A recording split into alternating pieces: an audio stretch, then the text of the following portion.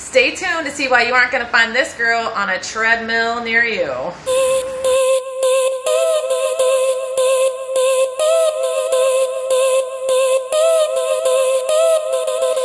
So today I want to talk to you about resistance training. That's going to be anything involving weights, bands, or even my favorite, using your body as resistance. So I feel like we've kind of been programmed to think if we want results and if we want to lose weight, lose inches, have that transformation, then it's cardio, cardio, cardio.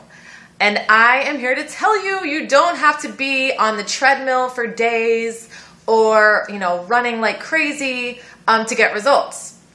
And actually, it's building muscle that's going to change the shape of your body. And you can kind of see that even when you watch, marathons or a lot of runners, they don't necessarily have, a lot of muscle tone or even, most people's ideal body image. And so let's talk about it a little bit. Why resistance training? Well, what it does, it builds muscle. Now, the difference in cardio and resistance training is when you're doing cardio, you are burning calories while you're doing that action. So if you're on the elliptical for 30 minutes, you're burning calories for 30 minutes.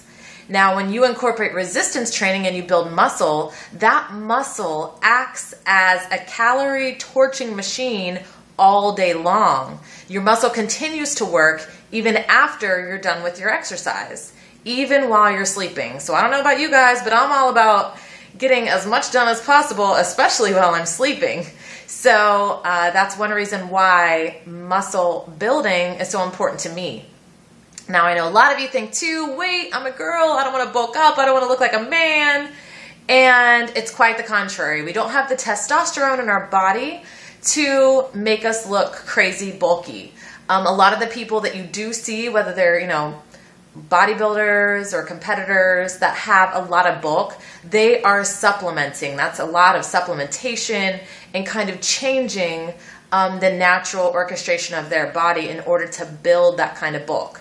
A female, on the other hand, while building muscle, is actually going to lean down because 1 pound of muscle will burn an extra 50 calories per day.